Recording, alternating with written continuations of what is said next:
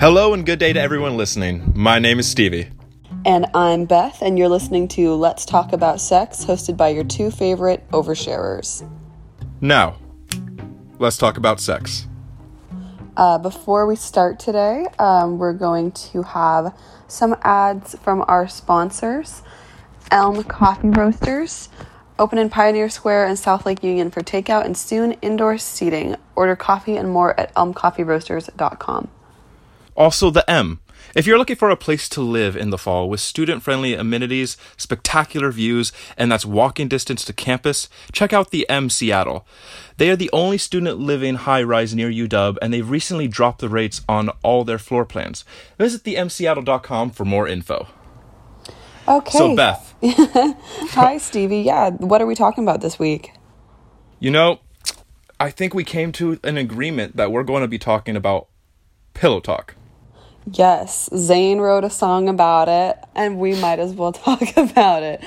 I think that the different types of pillow talk that occur based on whether you're with a significant other or a hookup or someone that you're kind of casually seeing are so fascinating. And also, it does appear to be different depending on who you are as a person, you know? Just like what kinds of things go through your mind.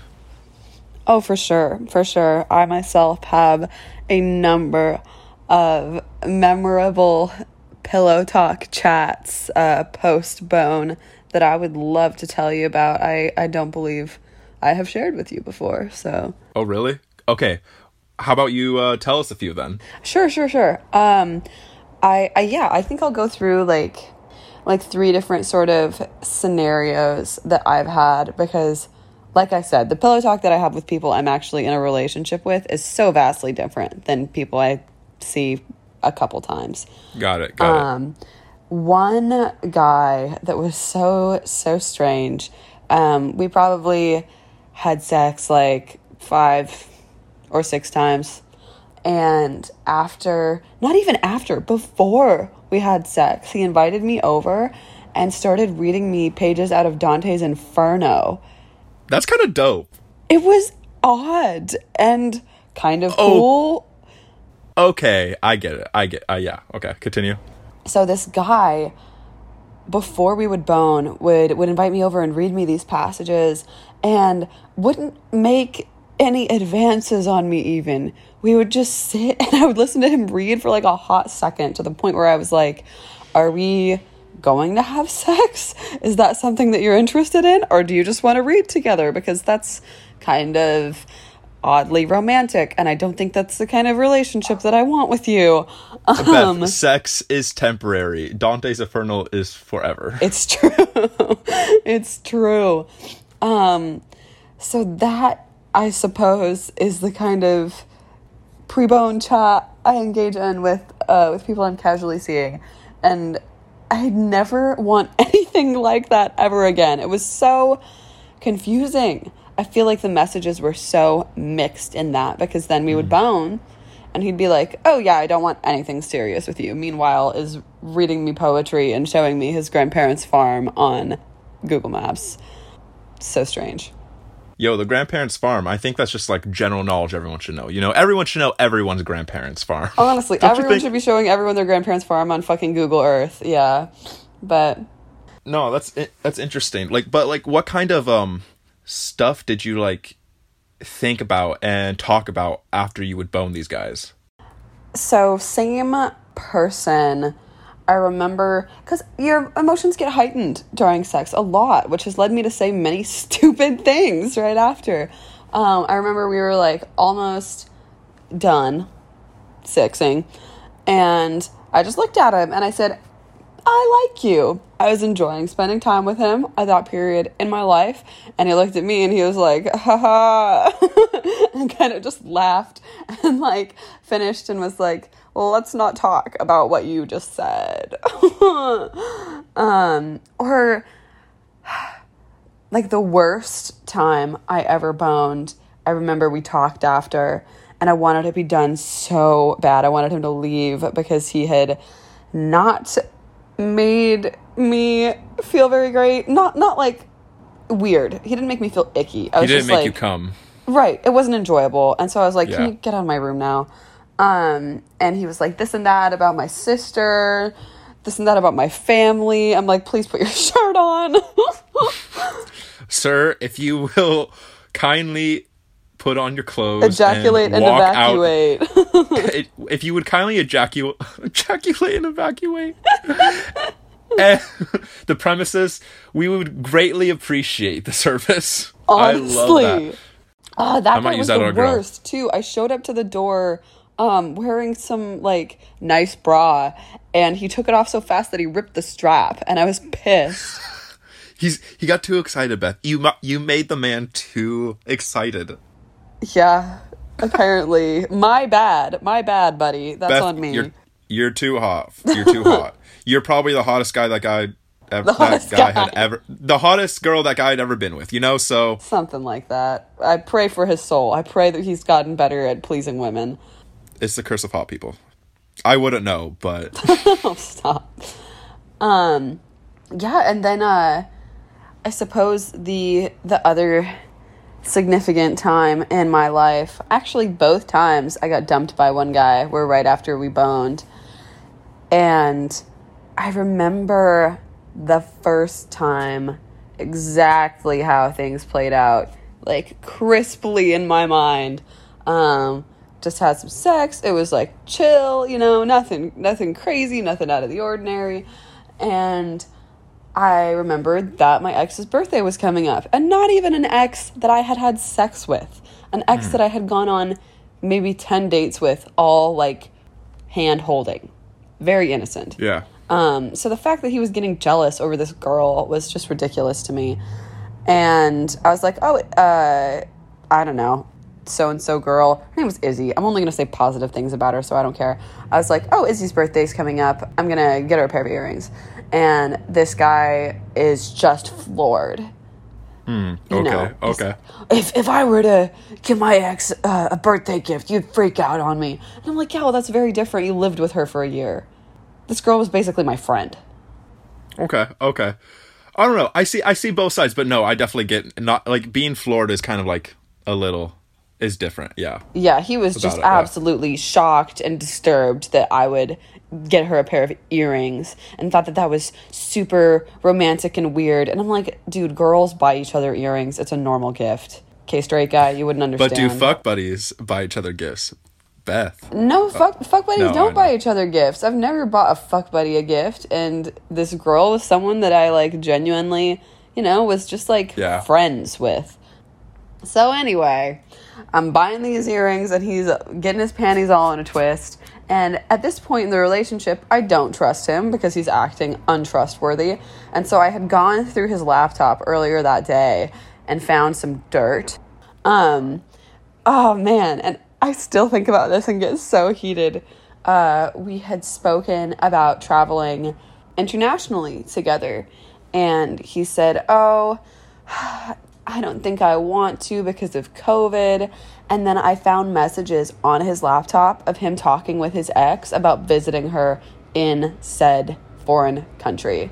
And she's like, she's like, oh, are you going to bring your girlfriend with you? I'd love to tour you guys around. And he goes, no, I think she'll stay at home. Wow. Isn't that Damn. fucked? It is. Yeah. Wow. So all this is in my brain while he's chastising me for buying a friend a gift. And I'm like, okay, buddy, let me tell you about why you're a hypocrite. And then he dumped me because I went through his stuff, which is, That's fair. That's fair. Well, let's take a break here for a second. And Beth, would you kindly... I would kindly. Elm Coffee Roasters, another shout out to you. Open since 2015, Elm Coffee Roasters is devoted to high quality coffee that's easy to brew at home and a joy to drink. At our roastery and cafe in Pioneer Square, Seattle, Elm obsessively roasts small batches of coffee that they source with a focus on sustainable practices that lift up the whole supply chain and protect the future of the coffee plant. Elm's goal is to make a truly exceptional cup of coffee, an experience you look forward to every day. Cafes in Pioneer Square and South Lake Union open now for takeout and soon dine-in service. Please use code PODCAST at elmcoffeeroasters.com for 15% off your next coffee order. Okay, well, I have ran my tongue for long enough, I think. Stevie, what do you talk about with your ladies after sex? What's the chat like? You know, first of all, I want to say I loved hearing your stories, Beth. They're always a joy, no matter what the topic is on. But, you know, my memorable experiences are less about what I say or what they say, really, and more about how I feel afterwards, you know? I see. My experience with these girls is more about how I feel, whether it's a situation or about them, you know? And I feel like there are a lot of guys that might experience this, because I've had conversations with my friends. With your boys? With my boys, with the boys. I've had conversations with the boys about what it's like, you know? And there's that thing, like, post-nut clarity. And right, the and power... that's something that I'll never experience. Well, do you experience it on some level, you think? Or is it no? I would say that there's a euphoric sensation. Like, I'm definitely in a better mood, less likely to cause conflict, which is so funny with that one guy. Okay. But I'd say it puts me at kind of like a very more... It makes me more open to being happy. It makes it very hard for me to be in a bad mood. So I don't know if that's clarity. I think that's just kind of like serotonin. Okay. I got you. No, and I understand that. But for me, like, the post-nut clarity is, and I feel like I speak for the council on this, you know, is that you are really horny and, like, you might feel like, oh, I need some sex right now. But once you come, whether through masturbation or through just having sex, you realize that it's not really that important, you know? It's not really something that you necessarily want, or you have, like, more of a clear mind. It feels like your mind itself has become less foggy. I see. And, I've like, definitely heard men talk about that feeling. Yeah. And you have a more clear state of thinking. And for me, there's often times where I will have sex with a girl and I'll think I like them and I'll think I want to be with them, or that I really enjoy our time together, but really I was just horny. And oftentimes when I am with those girls, I can't actually decipher the two. Yeah. Like, it's just guesswork sometimes, you know, of like, because I actually think sometimes I do like these girls, but it's not until I come that I realize, oh, I was just horny. And it's hard to kind of like separate the two at times, you know? I'm not saying it's right or it's like something that like shouldn't be worked on, but sure. it is a thing that, like, you know, I think a lot of guys have, because I often hear a lot of girls being like, oh, he played me, he said he liked me, and like, I completely understand that. But I think sometimes, you know, us men struggle with what our real feelings are, you know? And it's so impossible to know what your real feelings are for someone, or at least for me, because sex is a very important aspect in a relationship for me until I've boned them. I can think I'm totally down for someone, and then even like the kissing is wrong, and I'm like, I can't do this anymore. Yeah, you're out. I get you. Yeah. But that's pretty much like what happens with my pillow talk. Like, you know, I'll have various conversations with these people. I've talked books, literature, you know, movies, life situations, etc., with them. But the most significant thing about my pillow talk is mainly how I'm feeling while I'm talking to them. And that's sometimes I really do like them and I want to cuddle them. I want to be near them because I really do like them. And sometimes I just want to be gone if I'm at their place, or if they're at my place, I want them gone, you know? Yeah. Yeah. And it's just about like how regardless of like what I'm saying or what's being talked about, how I feel is like the most significant part of that. Yeah. I totally understand what you mean, because for me, if I've noticed a pattern in my dating and sex history, if something's a one-night stand, if something ends up being a one-night stand, I do not spend the night with those people. If I don't intend on seeing them again, I'm like, oh, okay, you nutted? I'm going to leave now. Like, I'll buy myself an Uber to get the fuck out rather than stay because it's convenient. Yeah, and there's been times where I've had girls stay over at my place. I mean, it's actually been in every single way you can think of, I would say, but like where I've had girls stay at my place, and sometimes I like them and I want them to stay, but they're like, oh, they want to go. And I'm assuming that's maybe because they didn't enjoy it, but like sometimes I didn't enjoy it. And they're like, oh, I want to stay, or oh, I should stay, and I don't have the heart to tell them to leave, so they're just there for the night. And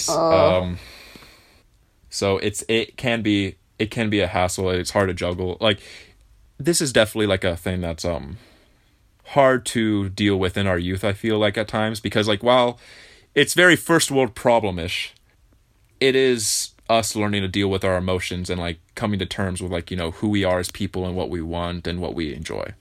You know? Yeah. Well, anyways, this has been a great conversation on Pillow Talk. I've really liked listening to your stories, as always, Beth. Thanks. You as well, Stevie. Alrighty. To all you listeners out there, I want to say it's really sunny in Seattle right now. You should get out. You should just go vibe. Gasworks is beautiful. Went there earlier. You should just have like a grand time. All right. So thank you again for listening. My name is Stevie. And my name is Beth, and I hope you all have a sexy week. See ya.